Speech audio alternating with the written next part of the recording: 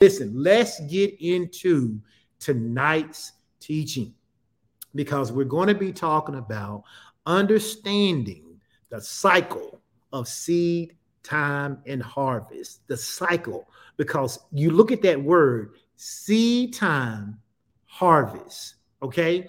That indicates that there is a seed time, okay? And then there's a harvest. And I need you to know what happens in between that time, because Pastor Sean and I have been doing what we consider a lot of teaching, because we typically hadn't always spent an extensive amount of time teaching on this subject. But we told you in the month of October that we were going to start spending a lot of time on it. And so we have. I went back and I was looking at some of my notes and some of the things that we've been teaching. And we started this off, we were talking about the supernatural power of a seed.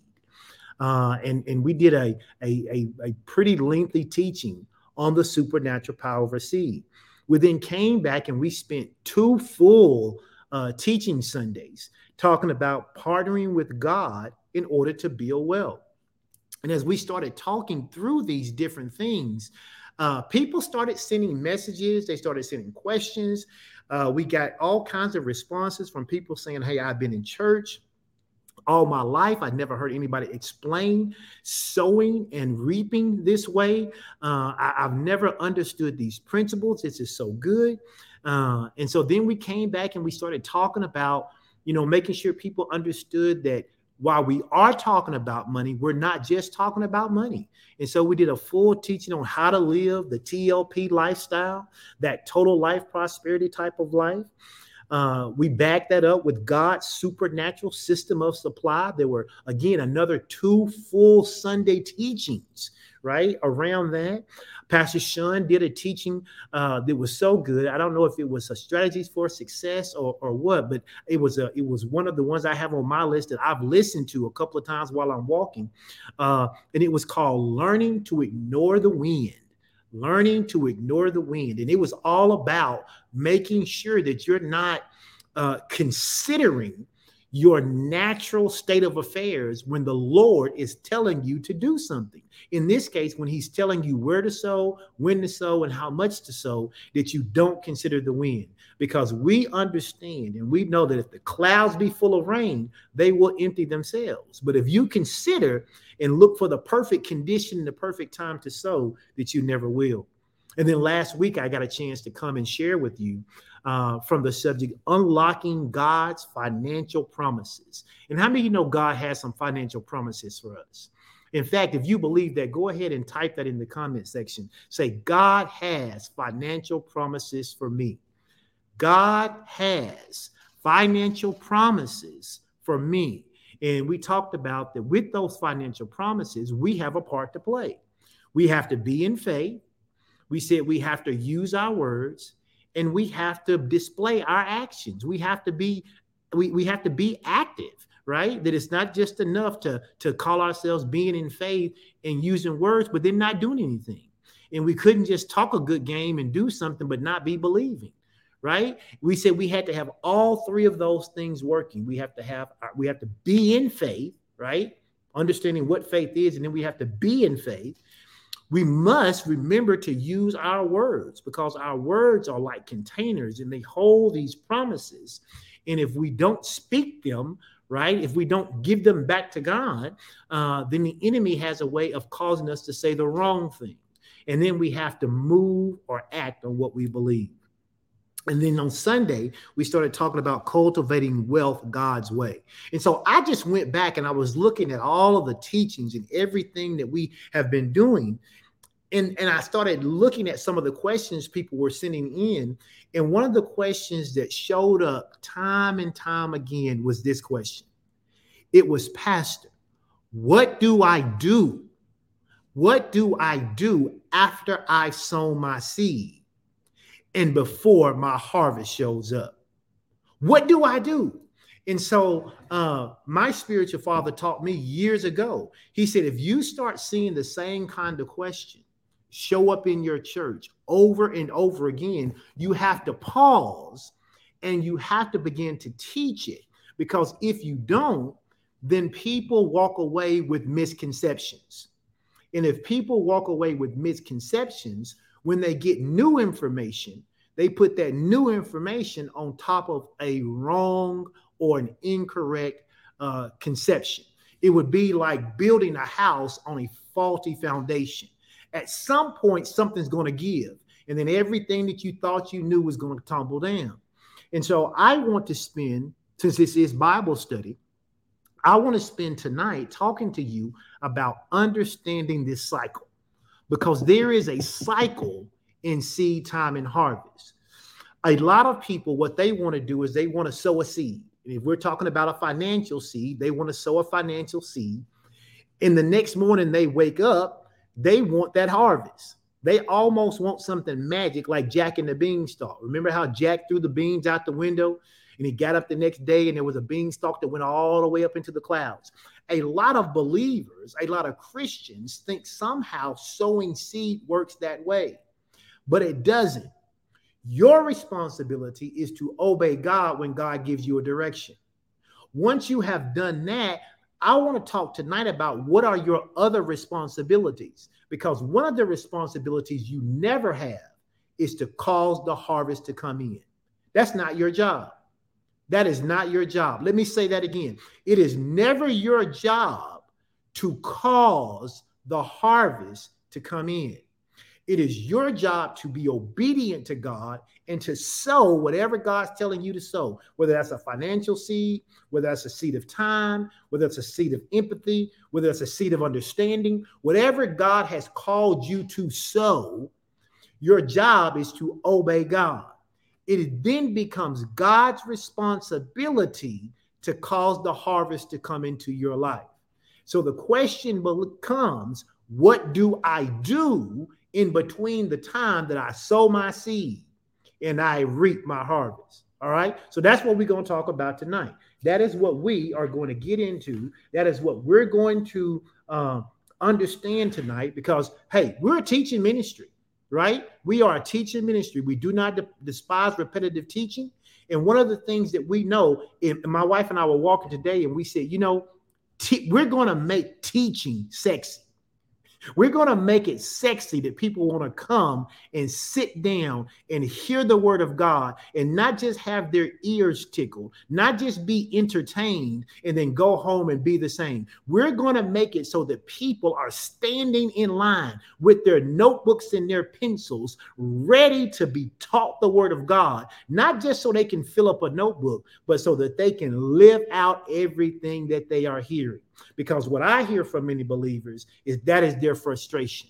They hear word, but they don't know how to apply it. They don't know what to do. And so we're going to make teaching sexy. Somebody put that in the comment section. Say, we're making teaching sexy. That's what we're doing. We are making teaching sexy. Now, I want to read something. I wrote this disclosure in my notes tonight. And I'm going to say it, because not for your sake, but for the sake of those who may hear this, who don't know us. At Fellowship of Champions Church, when we teach about the concept or the principles of seed time and harvest, we always do our best to caution believers against the mindset of having a purely transactional view. Okay? That's my disclaimer. We are always trying to get people to understand that when we talk about seed time and harvest, we are not talking about some kind of quid pro quo, right? We're not talking about some transactional view. We do something to get God's blessings. See, we understand we're already blessed, okay? We're already blessed. We're not trying to do something to get God to bless us. This is not a transactional viewpoint. This is not some quid pro quo. All right. Now, while we understand, we understand the lure of both of these viewpoints. Pastor Sean and I, Pastor Ralph, Pastor Nitra, Pastor Chris, Pastor Chandra, Elder Vet, anybody who stands before you under my authority in this ministry, they're going to always emphasize the principles that are both spiritual and moral, okay? There are spiritual and moral principles that we need to understand in seed time and harvest, because the whole cycle of seed time and harvest is designed to help us develop our character. And I'm going to show you this tonight. It is designed to help us develop our character, to help us become who we truly have been called to be. Now, understand this. Seed time and harvest isn't just about trying to get something from God. That's not what this is about. It is about cultivating virtues and developing a character that aligns with God's will as much as expecting tangible outcomes. I can't expect God to bless me when I sow because his word says so. Okay? Has nothing to do with me. It has all the weight is on God's word. But at the same time, I need to understand that when God calls me to sow, he calls me to sow because there's a period of time that I sow before I harvest. And in that space of time, what God is wanting to do is to develop virtues in me. And he wants to develop my character so that those things align with his will. Amen, amen, amen. Now, the principle of seed time and harvest is not something that preachers made up to try to get something from you. I need you to know that. When people begin to talk about seed time and harvest, it's not a gimmick. It's not a scam. It's not a hook. Even if people try to do it that way, if you will understand the principles of it, then you won't ever get caught up in it. Because one of the things that we teach about seed time and harvest is that anytime you sow a seed, you need to hear God. That's the reason we tell you, you should never give out of emotion. You should never give under compulsion. You should never give because somebody said there's 5 people in the ministry, and I believe the Lord said 5 of you are supposed to give $1,000, and whoever gives the first $1,000, they're going to have the biggest blessing. See, that is not what seed time and harvest is. Yes, I know people have said it. Yes, I know people do it, but that is not what seed time and harvest is really all about. What is seed time and harvest is about? Seed time and harvest is a concept that comes straight from the Bible. In fact, it can be found in Genesis 8:22. In Genesis 8:22, you see where God begins to make this promise to Noah and to all future generations after the flood, saying this. He says, while the earth remains, there is going to be seed time and harvest. He said there's going to be cold and heat. There's going to be summer and winter. There's going to be day and night, and none shall cease. Now, how many of you know that we had daytime earlier today? And if you're one of our international partners, it may be daytime where you are now. But right now, it's nighttime where we are. And if you're one of our international partners, it may be nighttime later on. How many of you know we had a season of hot? And how many of you know we're getting ready to head into a season of cold? Then if that's true, and we know we have day and night, we know we have summer and winter, we know we have cold and heat, then seed time and harvest is still one of God's principles. Somebody put in the comment section, say seed time and harvest still remains. Seed time and harvest still remains. So tonight, we're going to explore a divine principle that is integral to our spiritual understanding of seed time and harvest. And what I'm calling this teaching tonight is understanding the cycle of seed time and harvest. Now, this cycle is not merely an agricultural concept, okay? Although we can certainly look in the natural and we can see the process played out in the life of a farmer. In fact, the Bible tells us that we can look at natural things and glean spiritual things from it, because everything that exists in the natural came from the spirit world. And so if I can look and I can understand the natural concept of seed time and harvest, then I can also glean from that process and from the properties that's happening in that process. I can then glean what is happening on the spiritual side of it. And tonight, that's what we're going to talk about. See, seed time and harvest is a profound spiritual truth. One that, when understood and nurtured, will yield an abundant life, rich in faith, rich in trust, and rich in blessings. God's empowerment upon you to succeed. But the question that a lot of people have, and the question a lot of people have been asking us over these last 8 weeks since we started kind of teaching this subject, is, Pastor, what do you do when you have planted your seed and you are now waiting for your divinely appointed harvest?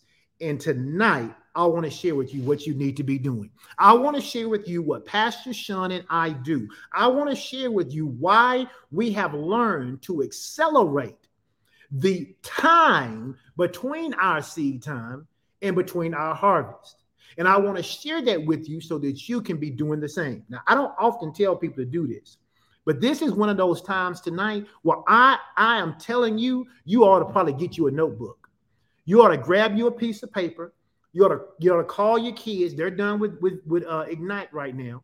Have them to go get you a notebook, get you a piece of paper, get you a pencil, get you a pen, get you an iPad, because I am going to give you the 7 things that you ought to be doing after you have sown your seed. And you should be doing them, watch this, simultaneously. It's not like I do one day. You need to do them simultaneously if you expect to exceed the time between seed time and harvest. I'm going to give you these 7 things, and I'm going to give you scriptures to give you a foundation for those things. And then I'm going to challenge you as your pastor that you go back and you read those scriptures in various translations, and that you find other supporting scriptures. Why? Because you can never be convinced enough of anything without having the word. It's great that I preach to you. It's great that you are in tune tonight. Those of you on YouTube, those of you that are on Facebook, those of you who will be watching this later, I'm glad you are here. I am so glad you are here. But I can assure you, you will not remember everything I'm going to teach you. Pastor Sean said something on Sunday that I hadn't thought about in a long time. She says, in the course of a week, for one single 60 to 90 minute teaching that we share with you, we spend on average 8 hours of sermon prep. 8 hours of sermon prep to give you 90 minutes of understanding, of which research says you will not remember 17% of. At best, you'll remember 17% of what I'm going to teach tonight. And I'm okay with that, but don't let everything I teach you totally slip. Get you a piece of paper, get you a notebook, write this down, and then make the commitment to go back and listen to this message several times until when someone asks you, Kimberly, Courtney, what do I do after I've sown my seed? You can say, here's what you need to do. And you begin to preach to them and teach to them just like you created this message, because it needs to get down on the inside of you so that it can take root and you can become everything that God wants you to be. Amen. All right. Here's the first thing you knew. Let's say you've sown your seed, because that's where we're working from tonight. All right. You've already sown your seed. You've heard God. You've obeyed God. Now, what do? The first thing you need to do is you need to stay active in faith. We know that faith is now, but what do I mean by stay active in faith? I mean that you need to understand that faith is not static. Faith is not static. It is active. It requires ongoing commitment, and it requires ongoing action. By actively participating, by actively practicing faith, you become more attuned to God, and you become better prepared to receive the things that He has to say to you. This involves continually engaging with what God has said and what God is saying, and maintaining a connection with God through prayer, through worship, and adherence to what Holy Spirit is speaking to you along the way. Faith is not static. It requires an ongoing commitment. Now, we all know our definition of faith. I know we do. We all know our definition of faith. Faith is a supernatural force, right? We know that faith comes from God. We know that faith was given to the believer. It is for the believer so that we can use that supernatural force to cause the will of God to come to pass in the earth. That is not a one-time thing. When God speaks to me, I have to understand that every day I need to be taking actions based on God's word. Faith is not static. How do I know faith is not static? Well, let's take a look at a couple of scriptures here. I'm going to give you about 3 or 4 of these that you can write down. And you can write these down, or you can go back and read them and then add other scriptures to them. But the main thing you have to do after you've sown your seed is you got to stay in active faith. Why? Because the enemy's going to want to come and get you out of faith. We've taught about this. If the Lord says to you, I want you to give X as a seed, and it happens to be the biggest seed maybe you ever gave. Let's say you're trying to pass that choke level test that we talked about a few weeks ago. And you say, okay, God, I believe you. You're going to do it. The moment you sow that seed, the enemy's going to come and say, you fool. You big dummy. I can't believe you just gave all that money away. You're going to need that money for some new tires. You're going to need that money for some new clothes. What you going to do when your air conditioner go out? What you going to do when you got to get gas? He's going to come and bombard you with everything that he can to get you to doubt what you have just done. And I know I'm preaching right. If you've ever sown a significant seed, and again, when we say significant, we mean an obedient seed. We're not talking about amount. Whenever you have obeyed God in the area of your sowing, the enemy has came to you and tried to tell you that what you did was wrong. The Bible says he's an accuser of the brethren. So you're going to have to learn to practice staying in active faith, being an active believer, being actively convinced every day, going above and beyond what your flesh is trying to tell you, and staying active in your faith. So let's take a look at Hebrews chapter 10, verse 23. It says, let us hold fast. Okay, that means I got to be doing something. I got to be active. I'm holding fast. What am I holding fast to? The confession of our hope. What's the confession of our hope? Whatever God has told us. Let us hold fast the confession of our hope, and we hold fast without what? Without wavering. For he, God, who promised is what? Faithful. Somebody type in the comment section, God is faithful. I need to see about 50 people type it in these comment sections. God is faithful. If you need God to be faithful in your life and you believe he is faithful in your life, then you can't open your mouth so I can hear you, but you can use your fingers and type it. God is faithful.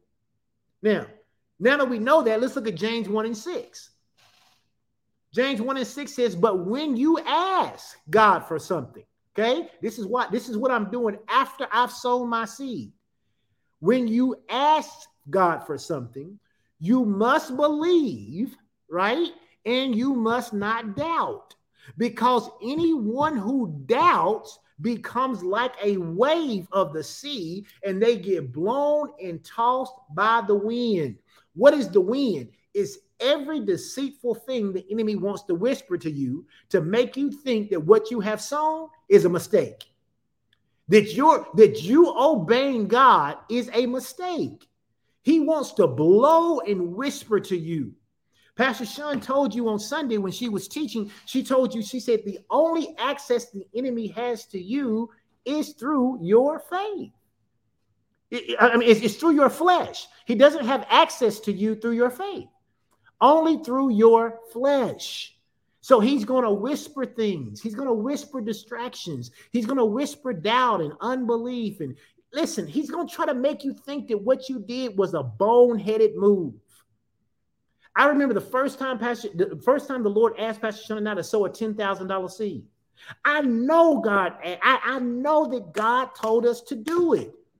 But as soon as we released that $10,000 seed, I remember the feeling of stupidity that rushed over me. That did not come from God. That did not come from God. And I had to have enough word in me to say, no, I know what God said. I'm going to hold fast to this confession of hope that I have, that when I obey God, I always end up better. And I can't tell you how much harvest has come over the years off that $10,000 seed and bigger seeds that we've sown in terms of reaching that choke level for us. Why? Because God is faithful who promised. You guys typed in the comment section, God is faithful. Now, I want to look at 1 Thessalonians 5:17. 1 Thessalonians 5:17 says we are to pray without ceasing. Now, understand when this word pray, and Pastor Chandra has taught this before, praying is not begging. It didn't say beg without ceasing. It says to pray. When we pray, we say God's word back to him. So I am saying God's word back to him without ceasing. God, you said you are unwilling to do without a quick, prompt to do giver whose heart is in his giving. That's me, Lord. I thank you that you are faithful. I thank you that when I ask, I believe I receive, and there is no doubt in my thinking. Why am I doing this? Because this keeps me active in my faith. Now, Hebrews 11:1 says it like this. It says, now faith is this thing that I'm active in. It says, now faith is the assurance of things hoped for. It is the conviction of things not seen. The Amplified says that it is my title deed. It is the title deed that I have. That means I have ownership of what it is God has promised. How can I say I have ownership of it when I can't see it yet? Because God is faithful. God is not a man that he should lie, nor the son of man that he should repent. If God has said it, it is true. That's why I have to believe when I ask that I have whatsoever I ask. So when I sow my seed and God says, I am going to bless you, I receive that blessing. Now, we said before, you don't get to determine how God's going to bless you. You just don't get to do that. You don't get to determine when you sow the seed, well, God, you got to show up like this. God says, I'm going to pour you out an empowerment, right? So that empowerment comes, and it comes just as I need it as I'm trusting God. So the first thing I got to learn to do is I got to learn to stay active in my faith. I sowed my seed, but I got to make sure I'm active in my faith. If you're not active in your faith, then you are hindering the growth of your harvest. In the same way that a farmer who went to his field and sowed a seed did not take care of that seed before it became his harvest. Okay? You are a farmer of the thing that you have sown. Here's the second thing you need to do. Once you are staying active in your faith, and remember, although I'm giving these to you 1, 2, 3, 4, 5, 6, 7, they are simultaneous. You need to be doing them all at the same time. All right? Here's the second thing you need. You need to nurture your growth. Just as a seed in the natural requires water and sunlight and care in order to grow, whatever faith endeavor you're involved in is going to require some ongoing attention. Whatever faith endeavor you are in, whether you got a faith endeavor to pay off your house, a faith endeavor to be healed, a faith endeavor to recover that relationship, a faith endeavor in order for your children to be saved, whatever faith endeavor, whatever faith fight you are in, it is going to require some ongoing attention. So you have to make sure that you are doing everything you can to nurture your seed. Spiritually, this point speaks to the idea of your own personal development in faith. Once you've sown your seed, it's not the time to just be sitting back and waiting to see the harvest. You need to use the time in between sowing and harvesting to grow up in the things of God so that you can handle the harvest when it comes in. Far too many people aren't ready to receive what God has for you yet, because what God has for you has to be handled by an adult in Christ. And even though you've been in church 30 years, you're still a babe in Christ. And so you got to make sure that you're nurturing your growth. Once you've sown your seed or your seeds, it's the time for you to now go and figure out, okay, God, what's the area you need me to grow in? Until my harvest come in, how can I improve in this area? How can I get more disciplined in this area? How can I stop being so moved by my emotions in this area? Just as a gardener has to tend to plants, nurturing your growth means actively engaging in practices that enhance your spiritual understanding and maturity. Somebody type this in the comment section. Say, after I sow my seed, it's time to grow up. Every time I sow a seed, it's an opportunity for me to mature. Every time I sow a seed, every time I obey God, the next thing I should be looking to do is, okay, God, how can I grow up? Because I know the thing you're going to give me, I cannot handle it at this current level. I have to grow up. How do I grow up? I study God's word. I participate with my spiritual community. I listen to what my pastors are teaching, and then I apply them to my life. I don't just clap and say, woo, pastor, you taught a good word. Woo, pastor, that was amazing. Woo, pastor, you sure can preach. Woo, pastor, I love them 3 keys and them 5 steps. You actually take what was taught and you go and you live it out. Remember I said Christians need to get out the lab? Church is the lab. Christians love going to the lab. Ooh, I go to the lab, I learn something new. Ooh, I go to the lab, I learn a new revelation. Ooh, I go to the lab, I learn me some Greek. Ooh, I go to the lab, I learn me some Hebrew. But have you lived anything outside the lab? Fellowship of Champions is about living outside the lab. I teach what I teach. My wife teaches what she teaches so that you can harness that knowledge, harness that wisdom, harness that revelation, and then go out and apply it to your life so that you can see that seed become so big, as the Bible says, you can now live your dreams in that seed. So, Pastor, how do I nurture my growth? Let's look at a couple of scriptures here. And again, I'm giving you some scriptures, but these are not infinite. You need to go and find so many others that go along with this. John chapter 15, verse 4. It says, Jesus says, remain in me, as I also remain in you. No branch can bear fruit by itself. It must remain in the vine, and neither can you bear fruit, neither can your harvest come unless you remain in me. So one of the ways that I nurture my growth is by remaining or sticking or partnering with God in everything I do. I got to remain in him. If God tells me to sow a seed and I sow a seed, right? And now it's my opportunity to grow, right? I can't just neglect Bible study. I can't neglect prayer. I can't neglect fasting. I can't neglect praying in the Holy Spirit. At our church, we have 4 commitments that we ask people to participate in. We have 4 commitments that we ask people to participate in all the time. Number 1, we ask them to read their word daily. We said, read your word every single day. We ask people to spend time praying in the Holy Spirit. Make sure that you spend time praying in the Holy Spirit every single day. And then we also ask people to make sure that they're taking communion more often, right? And then we ask them not to miss a service. And you never have to miss a service at FOC, because even if you don't catch it live, guess what? You can catch the replay. You can catch the replay. And so we ask you to not miss those things every single time, because we know they aid in your growth. The Bible tells us in Psalms 1, in Psalm chapter 1, verse 3, it says we should be like a tree planted by streams of water. Why should we be like that? Because those types of trees, they yield their fruit in season. In other words, everything that's supposed to happen when on God's timing, it happens for them. It says, and their leaf does not wither. In other words, it doesn't matter about the season. Let me say it like this. It doesn't matter about the economy.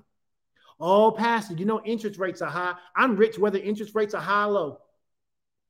Oh, Pastor, gas prices are high. The price of gas ain't never going to stop me from going where I want to go. My God shall supply all of my need according to his riches and glory. Oh, Pastor, the price of plane tickets is going up. Ain't going to stop me from traveling. I wish I had some other people out there tonight who were saying, you know what? Ain't going to stop me.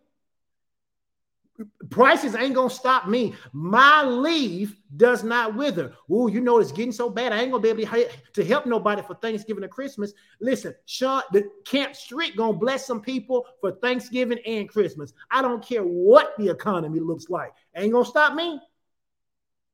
Ain't going to stop me. I wish I had some folks who said, Pastor, ain't going to stop me either. Listen, if it ain't going to stop you, put a 2 in the comment section. Ain't gonna stop me either, Nitra. Ain't gonna stop me, Sid. Ain't gonna stop me, Miss Oliver. It ain't gonna stop me. Why? My God shall supply everything that I need. My faith will cause me to be in abundance, to be able to do every charitable deed he calls me to. And it's going to mean I'm going to have enough to require, watch this, no aid or support. I'm going to be the man supplying those who need. Why? Because my God shall supply all of my need according to his riches and glory. But I got to nurture my growth along the way.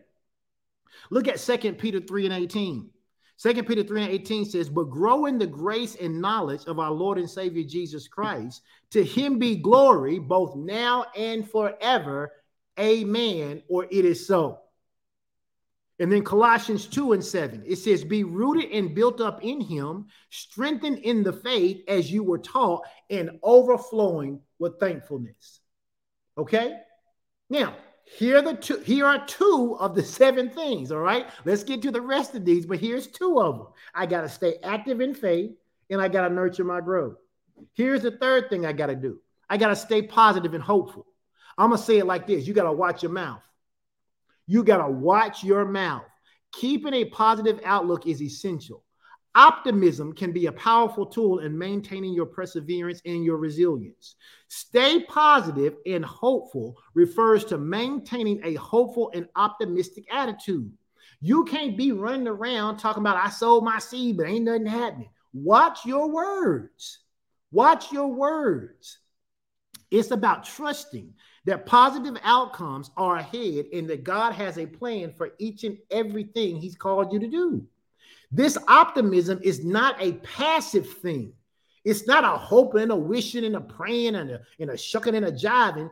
It's about being rooted in the steadfastness of God's promises. I know that sometimes FOC can come off as arrogant. I get that. It used to bother me. We tried to taper it down, but we cannot taper it down when we believe that we believe what God has said. It's not arrogance, it is confidence. And it's not confidence in us, it's confidence in God's ability. God is faithful. And I'm sorry if my belief that God is faithful is offensive to you. You're either going to have to come up to my level or get out of my presence, because I'm never going to doubt God again a day in my life. And I wish I had about 50 of you who said me either, Pastor. I'm not lowering my standard when it comes to believing God. God said he can do anything. That is my standard. God told me that if I had the faith the size of a mustard seed, that I could speak to a mountain and that mountain would have to get up and obey me. I'm not backing down on what I believe. Absolutely not. Absolutely not. I'm not backing down. And if it offends you, you got to deal with it. If it makes you think that I'm arrogant, that's a problem you have to deal with, because I am just going to believe God. So I got to stay positive. How do I stay positive? Let's look at a couple of these scriptures. Philippians 1:6. It says, being confident of this, that he who began a good work in you will carry it on to completion until the day of Jesus Christ. God ain't through with me. Every promise God has made, I'm going to get to see it. Every promise he has made to Edwin Strickland, I will see it. I trust and believe God. Romans 12:12. It says, rejoice in hope. Rejoice in hope. God, I thank you. I've sown my seed. Now, God, I have an expectation. Isaiah says it like this: my expectation comes only from the Lord. So I'm rejoicing in that expectation I have based on God's word. It then says, be patient in tribulation. Now, we're going to talk about this for just a second. This word patient doesn't mean passive either. The word patient means what? Y'all been with me long enough. You know this. I know there's a time delay and I'm not going to wait, but you know this. You can type it in the comment section. Patience means consistency. He says, rejoice in hope, be consistent in tribulation, and be constant in prayer, or be constant in saying back to me what I have said to you. You got to be consistent. You can't be running around talking about it's been 2 weeks. I ain't seen my harvest yet. It's been a month. I don't know what God doing. Maybe it ain't for me. Don't use your words to dig up your seed. Let me tell you what that looks like. If a farmer goes and plants a seed, the farmer has to have faith that everything that is in that ground will do everything it's supposed to do to get that seed to produce everything is inside of it. If that farmer goes to that ground and every day digs up that seed to see what it's doing, that seed will never produce a harvest. That seed will never produce a harvest. He's got to put that seed in the ground and he's got to leave it. He's got to leave it. He's got to release it from his hand. He cannot plant that seed on Monday and go out there on Tuesday and dig that seed up and see if it sprouted. He cannot put that seed back in the ground on Tuesday when it didn't sprout and then come back on Wednesday and dig it up, take it out of the ground and see if it sprouted on Wednesday. He will never receive a harvest that way. And if you use your words inappropriately, every time you do it, you dig up that seed. Some of you are wondering why you planted a seed a year ago and you ain't seen a harvest. What have you been saying? What have you been saying? Because if you aren't saying what God says, if you haven't been praying constantly, if you haven't been patient or consistent, if you haven't been rejoicing in the thing you cannot see yet, then no wonder your harvest hasn't come in. Romans 12:2 tells us that. It says, rejoice in hope and be patient in tribulation and be constant in prayer. And then Romans 15:13 says, may the God of hope, praise God, may he fill you with all joy and peace as you trust in him. I promised myself I wasn't going to get too hyped tonight. But when I read these words, I can't help myself. Lord Jesus, may the God of hope fill you with all joy. May he fill you with all peace, shalom, nothing missing, nothing broken is what that word means. As I do what? Trust in him.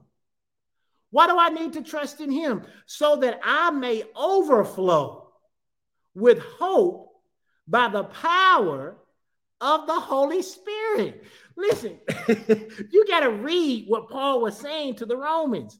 He says, may the God of hope, okay? He tells us in Romans 12:2, in that earlier same book, he tells them, he says, rejoice in hope. He says, be patient in tribulation and be constant in prayer. Later on in that same letter, he says to them, now, may the God of hope, okay? He says, fill you with all joy. He's not even asking you to rejoice on your own. He says the God of hope is going to fill you with joy so that you can rejoice. My God, today. He says, as you trust in him, he's going to cause you to overflow in hope. Now, why do you need to overflow in hope? Because you're going to encounter some people who might be weak in their faith. And you're going to need to tell them, listen, I used to be like you. But I learned how to cultivate this cycle of seed time and harvest. I learned how to stay active in my faith. I learned how to nurture and grow. And I learned how to stay positive. And I can tell you today, I'm on the other side of what happens when you sow your seed. I'm living in the harvest. I'm overflowing with hope. And I'm here to give you some hope. Let me put my faith with yours. Let me help you understand what I had to learn, what I came into revelation about, so that we can both live out that total life prosperity lifestyle that my pastors was preaching about to me. That's why you overflow with hope. And it's not just some made up hope. He says it's with hope by the power, the dunamis of the Holy Spirit. What is dunamis? It's that rearranging power. It's the power to blow up all of your doubts, to blow up all of your belief, to blow off all of your insecurities. It's the power to cause you to believe God in such a way that not believing God is not an option. My God. Isaiah 40:31. Let me get through. It said, but those who hope in the Lord, they will renew their strength. Some of y'all are wore out. So I don't understand when people be talking about preachers getting burned out. How you get burned out when you stay in the word? You get burned out because you're busy with activity. You can't be more busy with activity than you are in the word. Oh, Pastor, I'm just burned out. You ain't got enough word. That word, Jeremiah said that word was like a fire shut up in his bones. You get the word of God on the inside of you, it'll burn out all of that burnout. He says, but those who hope in the Lord, they're going to renew their strength. They are going to soar on wings like eagles, meaning they're going to be top notch. They're going to be flying at the highest altitude possible. He says they will run and not grow weary. Now that's the word. How you burned out, but you're supposed to have your hope in the Lord. It says they will walk and not be faint. Ain't no faint in FOC. Ain't no faint over here. We don't give up. We don't cave in. We don't quit. We don't back down. We don't turn around. We don't go backwards. Ain't no faint in us. The word of God is the thing that keeps us going. Amen. All right, listen, let's go to the next one. Continue learning and growing. This is the thing I got to do. Remember, this is simultaneous. This is simultaneous. Someone says, man, he's been talking for an hour. Listen, you go to a movie for 3 hours to see Marvel. You go to a 3-hour movie, and when you leave out of there, you're no better off spiritually. You have to learn to discipline yourself, to sit and hear word. It's why we say we are a teaching ministry, and we about to make teaching sexy. Where folks say, teach me the word, Pastor. I want to hear the word. I want to change. Don't give me no 15-minute message with no 3 parts and a poem. I don't want that. I want something that's going to change my life. So you got to continue learning and growing. You got to use this time after you have sown your seed to improve yourself. We said you have to nurture your growth. This kind of goes along with you got to continue learning and growing. Spiritual growth is a lifelong process. It involves learning. It involves learning scripture, hearing your teacher, hearing your pastors, and life experiences. You learn things through life experiences. My spiritual father told me years ago, he said, son, he said, if you walk with God long enough, you need to understand there will be times in which you miss him. He said, those are not the times that you run away from God. Those are the times you run to him and let him teach you what you missed. So that the next time the test comes, you can pass the test. So you got to continue learning and growing. Let me give you a couple of scriptures here. All these are from Proverbs. Proverbs chapter 1, verse 5. It said, let the wise listen and add to their learning, and let the discerning get some guidance. Let the discerning get some guidance. That's why you need a pastor in your life. I tell people all the time, you need a pastor. I have one. I have a spiritual father. I have a pastor in my life. You need a pastor in your life. Why? Because God said he will give you shepherds after his own heart. Those shepherds, if they're good shepherds, are designed to see the blind spots that you can't see. You know how many times I've been wanting to just lay in the bed on a Saturday and the Lord will wake me up and tell me I need to prepare to start teaching something that I'm going to teach a month or 2 months in advance because he already know what you need to know? Interrupted my Saturday for you. Why? Because he wants you to be able to be all you can be. And when I said yes to him, then that means he uses me in order to help you. Proverbs 4 and 7. It says the beginning of wisdom is this: get wisdom. In all thy getting, get an understanding. Get an understanding. Proverbs 9:9, it says, give instruction to the wise man. Watch this. And he will be still wiser. Any wise people out there? If I got a wise man or a wise woman watching tonight, go ahead and put a 3 in the comment section. He says, give instruction to a wise man, and he will be still wiser. Teach a righteous man, and he will increase in his learning. He will increase in his learning. He will absolutely increase in his learning, because people who want to be all that God wants for them, they're not looking for the path of least resistance. They're not looking to just be a person who goes into church, sing a couple songs, say hello to a couple people, and then go home and live the same old kind of life they were living before. We got to take back our churches and let them become places that people come and learn and receive revelation from places people can see role models, places where people can develop a regimen of faith, and places where people learn to have a righteous resolve rather than them being social clubs. I mean, literally, it's like everybody prides themselves in having a 90-minute service. Oh, man, we in and out. We in and out, Doc. We start at 11. We through by 12:30. Parking lot is clear. Okay, but what are you doing in that 90 minutes? You spend 10 of it doing announcements. You spend 30 of it singing. You got praise dances for another 15, and you're teaching a 15-minute word, and the people are suffering. Not so here. Proverbs 18:15. It says, the heart of the discerning acquires knowledge. See, I'd rather pastor 80 people than 800 if those 80 people had a desire for the word of God. Give me 80 people who have a heart to want to know more about the character of God, about the being of God, how to move with God, how to partner with God, how to discern the times. The Bible says that the sons of Issachar was wise because they could discern the times. I want some folk who can discern the timing of God. Some folk who don't mind sitting under the word. I want some folk who say, Pastor, listen, we love the music, but even if we don't have music, we want some teaching. We love the fellowship, but we don't want a fellowship till we done got the word. I want 80 people who got that kind of mentality than 80 people who aren't looking to grow in the things of God. The Bible says, for the ears of the wise, they seek it out. They seek it out.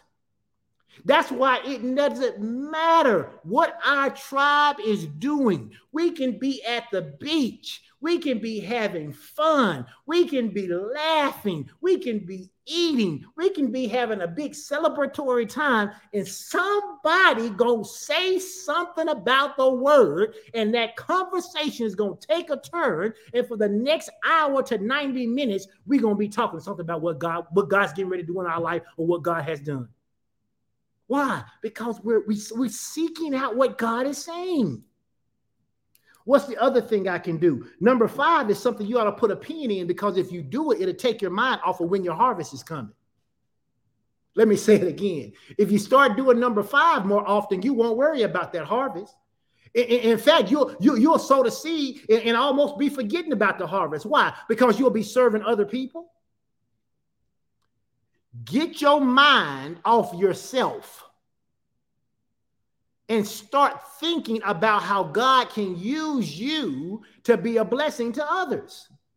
While waiting on your own harvest, find a way to serve others and to contribute positively to your family, to your church, to your community, and to your tribe.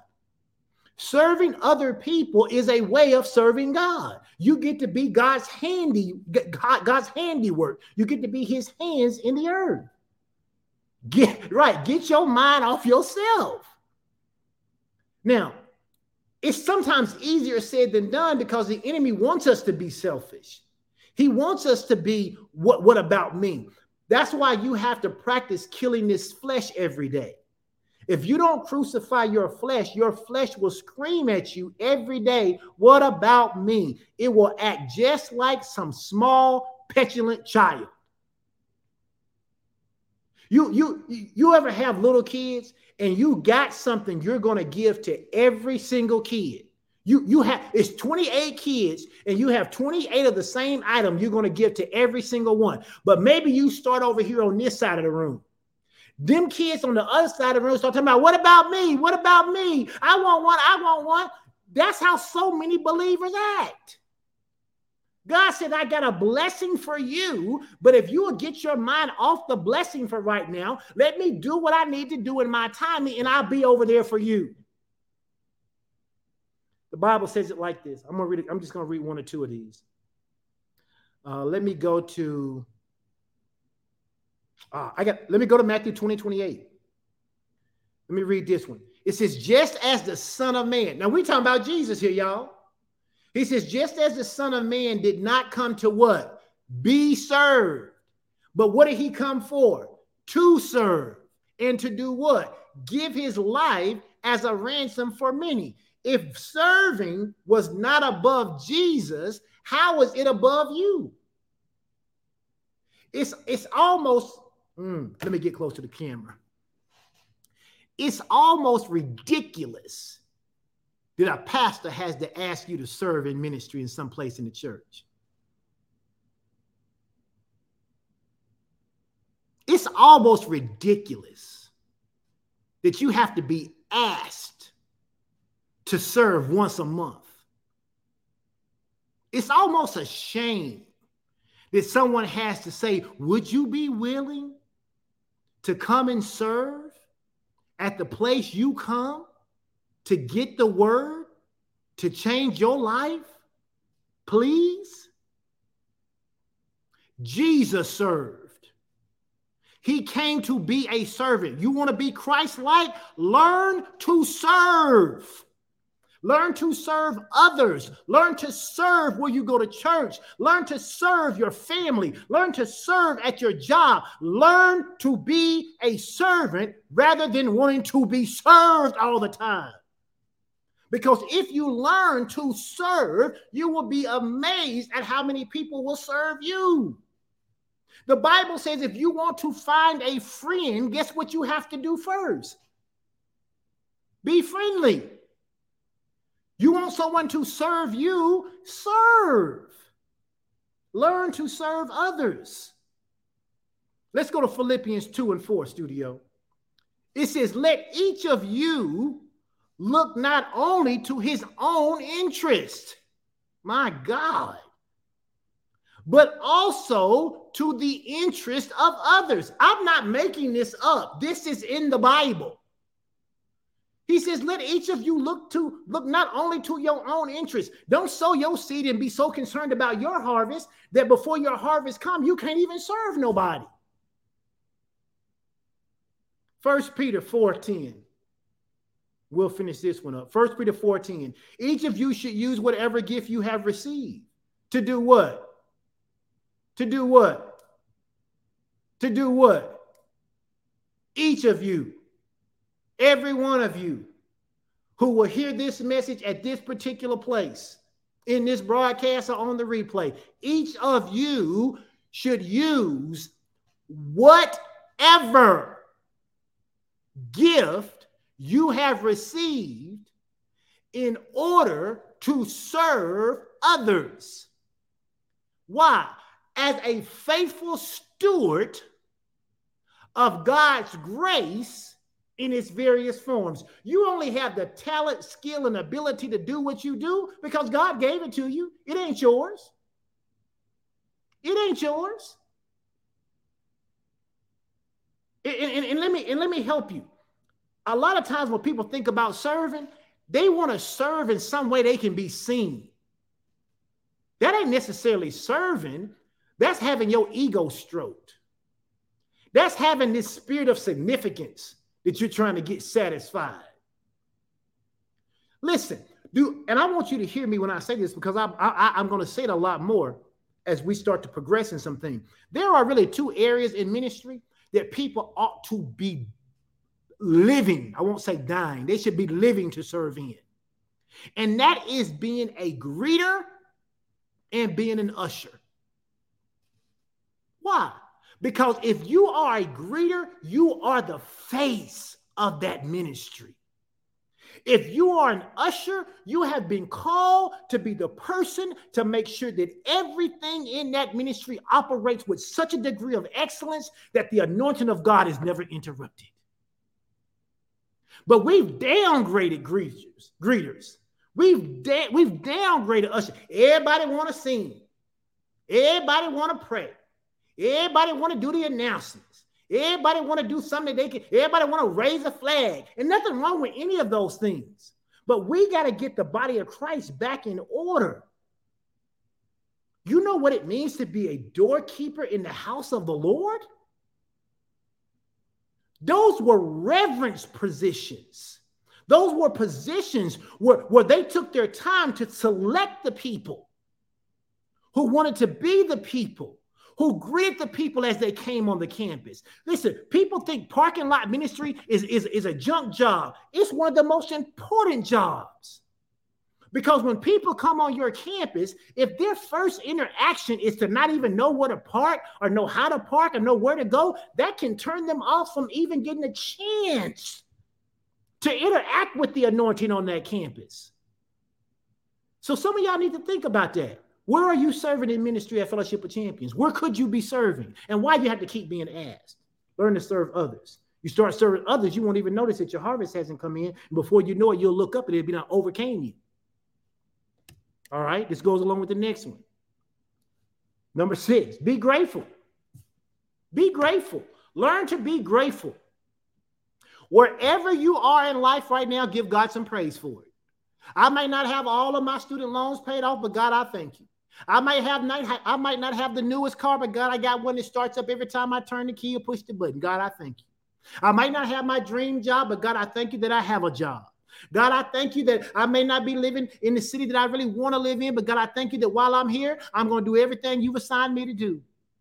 God, I thank you that I might not be in the best of health, but God, I thank you that I'm not in a hospital bed. Learn to be grateful. Have an attitude of gratitude.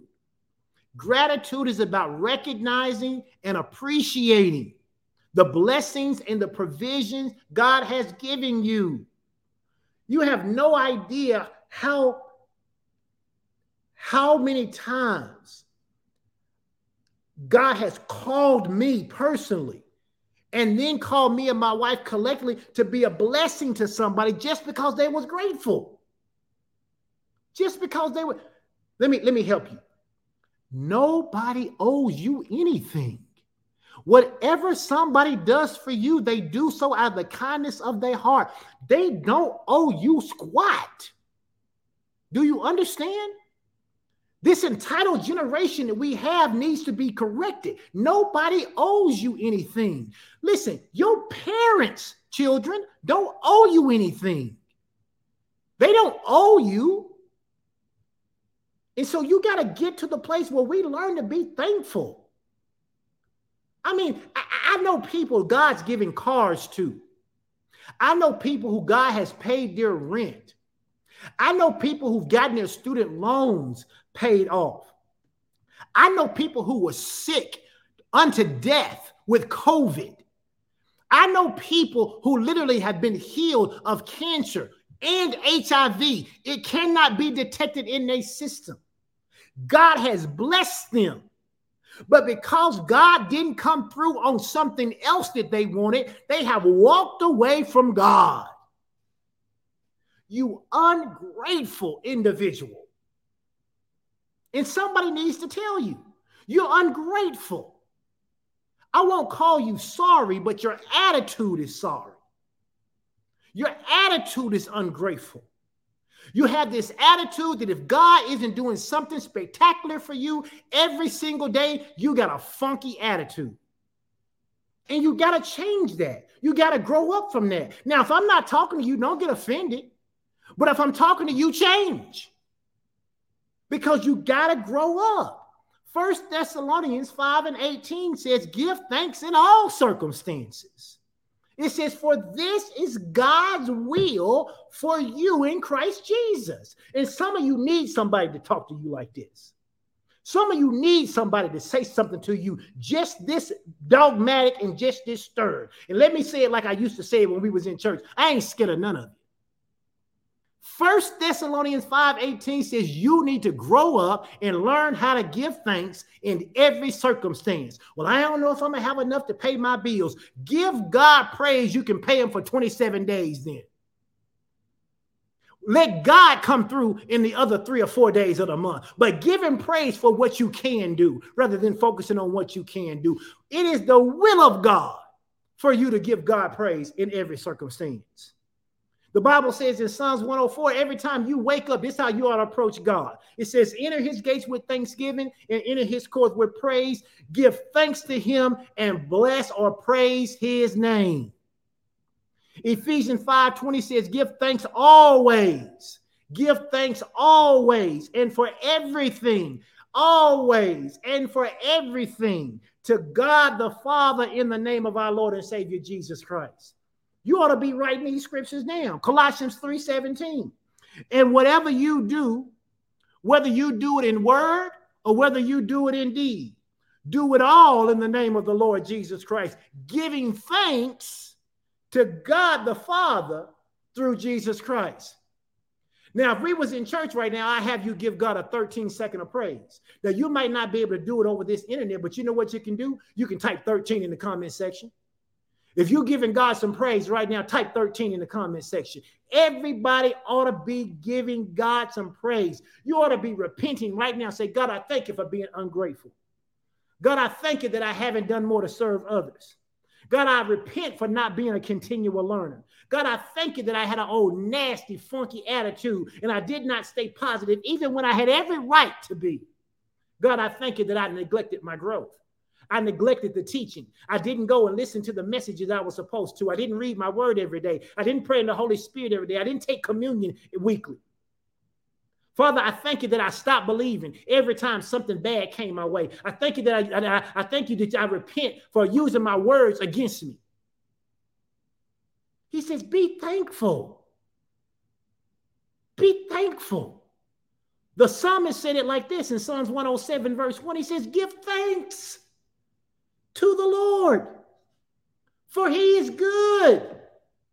His love endures forever. You wonder why I stay the way I stay. You wonder why Sean Strickland stay the way we stay. This is what we eat. This is what we eat. If you're like, oh my God, I never even saw these scriptures, you need to inundate yourself with this word. We live in the most technological age there's ever been. You got Google, you got Chat GPT, you got Blue Letter Bible, you got God's Way Bible. You have translations of the Bible that you probably ain't never even heard of. If you can sit around on the TikTok and you can watch those videos, if you can sit around on Facebook Reels, if you can be on Threads, if you can be on Spiel, if you can be on every social media platform it is, and you can't name 10 scriptures, change. Change. Because nobody is going to walk this out for you. And I don't want you mad in 2024 when you see other people receiving harvest and you aren't, when you haven't done what they've done. Somebody type in the comment section, say you got to do the work. You got to do the work. And then here's the last thing you need to do. You got to trust the process. You got to trust the process, and not just trust the process. You got to trust the God of the process. You got to trust the God of the process. My spiritual mother used to say this all the time. She still does, and I get it now, but she used to say this all the time. She would say, son, just believe God. And I didn't know what that meant at the time. I was like, I am believing God. I wasn't, but I thought I was. But then I got a revelation, which is what we talked about on Sunday. I got an illumination of what it means to actually believe God. You got to have faith in God. You got to have faith that his timing is perfect. You got to have faith that his plan is perfect. You got to have faith that his will is perfect. You got to have faith that his way is perfect. You must believe that God is in total control and that he is working things out for your good, even in the face of your current situation that may seem challenging. It may seem challenging. What you're facing right now may be hard. You may have lost your job.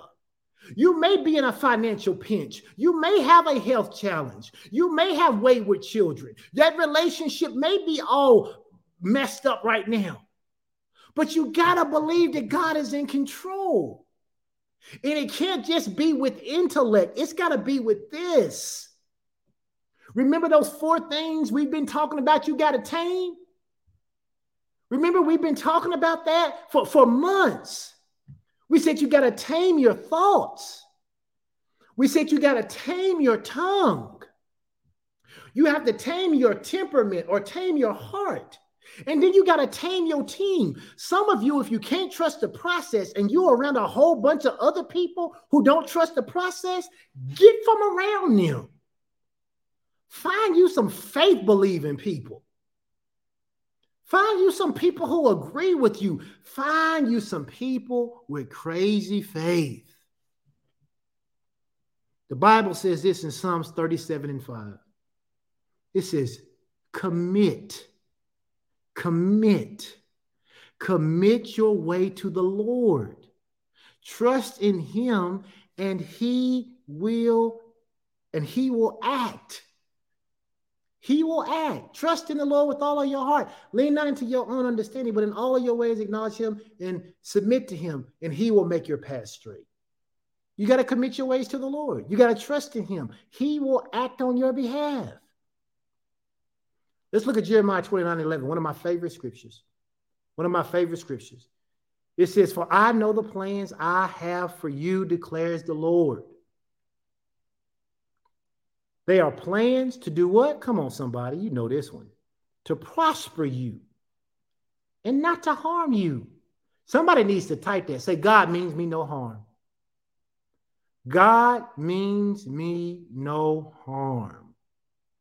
It says he has plans to prosper you, not to harm you, and plans to give you hope and a future. I'm talking about understanding this cycle of seed, time, and harvest. Once I sow my seed, what do I need to be doing before my harvest comes in? So many of you are worried and complaining in between that time, and that's not producing the harvest for you. It's not releasing it for you. You haven't grown up to receive it. The Bible says this in Romans 8:28. It says, and we know that in all things God works together for the good of those who love him, who have been called according to his purpose. This is the thing that keeps me anchored. It is why I can sow every time God tells me to sow, and I don't flinch anymore. I don't flinch. If God tells me to clear out my savings account to sow, I'll do it.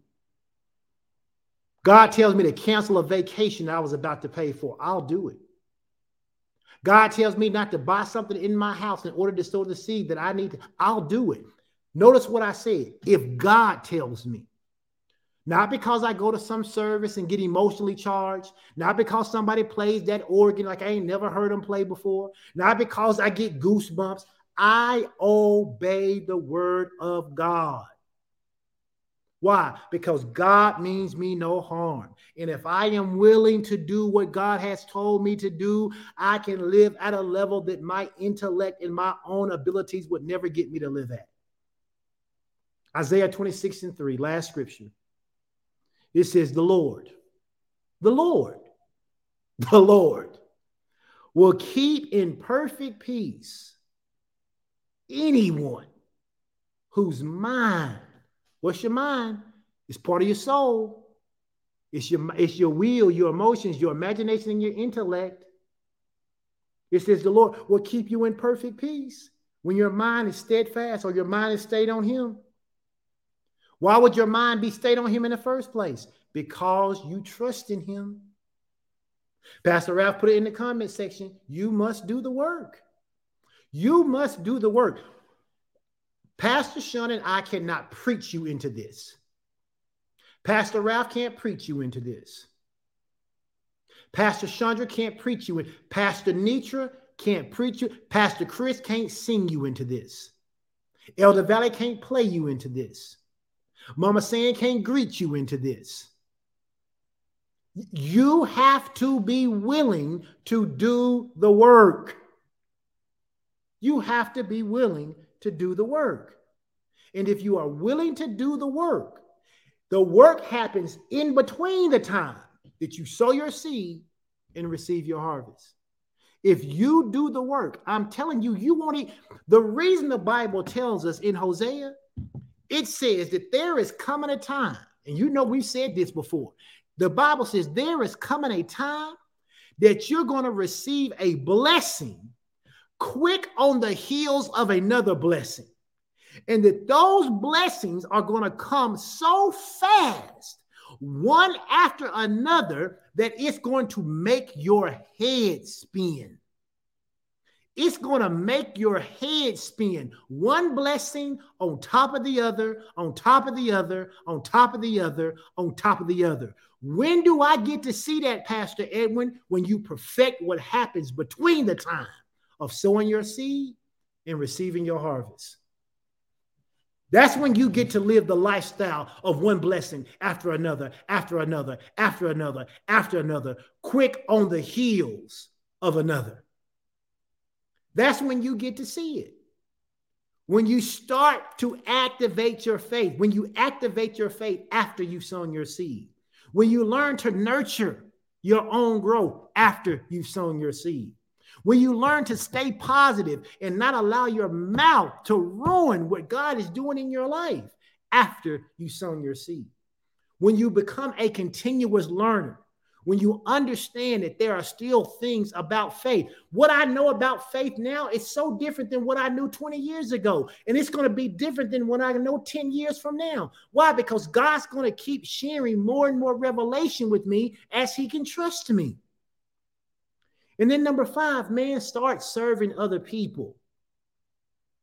Stop wanting your pastor to do all the work. Stop wanting your pastor.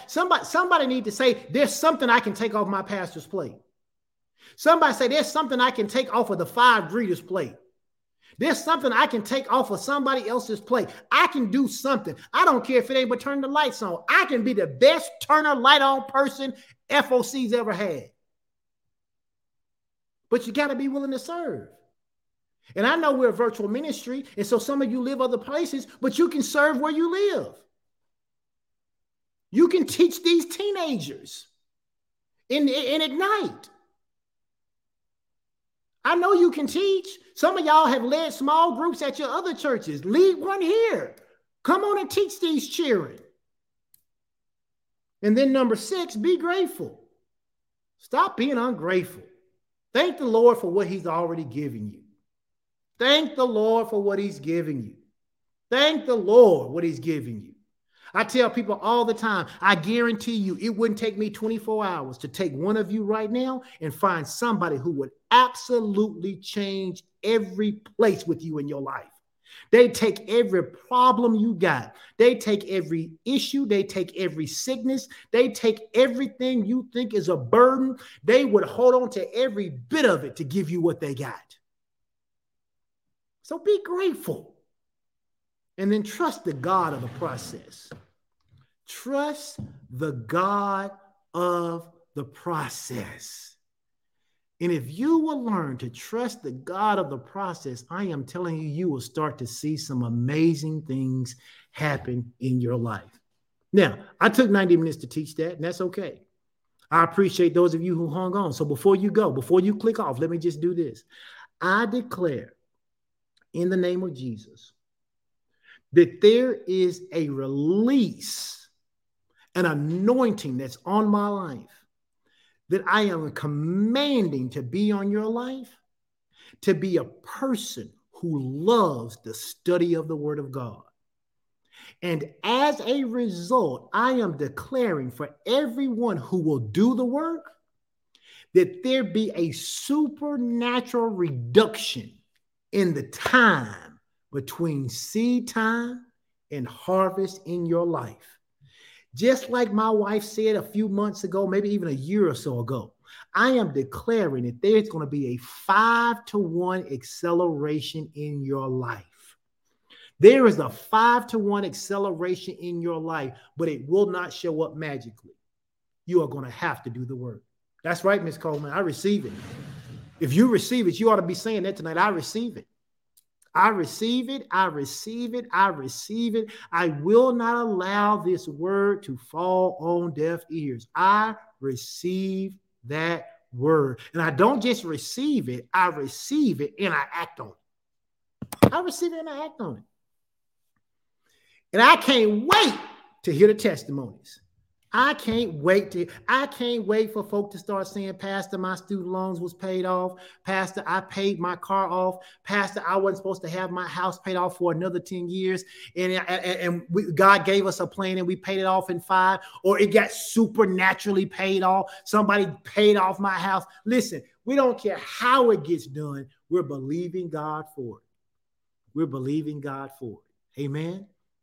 Listen, I've already done all the announcements. I did those earlier because I knew I was going to be a little long. I hope I can see you at the huddle this weekend. I hope I can see you at the huddle. Parents, get your kids to Victory Zone. Get them to Victory Zone. That's going to happen on Saturday. Get them to Victory Zone. You the parent. You can make them go. You make them do everything else. And then I'd love to see you guys on Sunday. We're going to have a high time in the Lord. Listen, what y'all teaching about on Sunday? This. We've been in this since October. We're not backing off of this. We got a lot of things we need to dig up and a lot of things we need to correct. There is nothing wrong with seed time and harvest. It is a principle of God, and he gave it immediately after the flood and said, as long as the earth remains, this principle is going to work. And we've allowed the devil to talk us out of it far too long, to keep us broke, busted, and disgusted. But not no more. Not no more. As for me and my house, as for me and FOC, we about to live this good life. We about to live this Isaiah 119 life that says, if you would just partner with me, if you would just obey me. He says it like this in I think it's the Passion Translation. I think he says it like this. He says, I will make you rich. If you would just partner with me, if you would just obey me, I'll make you rich. Don't forget about being a partner. Go to www.focchurch.com.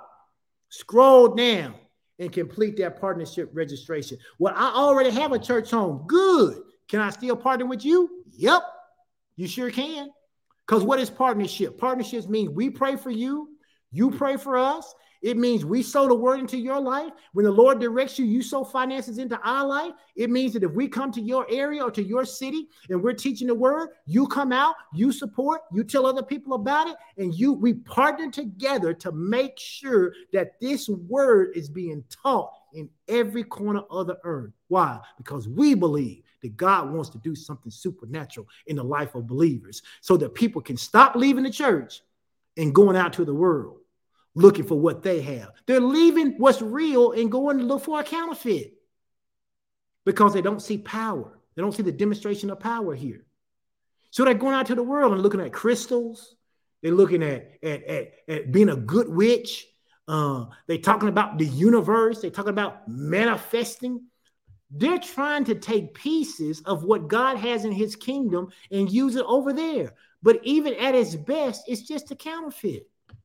We're talking about using what God has for his people in his kingdom. Amen. And we don't have to try to go out there in the world and get what they have and try to mix kingdom with the world. We've been called out of darkness and into his marvelous light. God bless you. You all have a wonderful night, and I will see you guys. Remember, Friday morning, 6:30 p.m. is when the champions gather. And so we want you to gather for Champion Circle, 6:30 a.m. prayer on Friday. Amen. God bless you. Love you guys. See you later.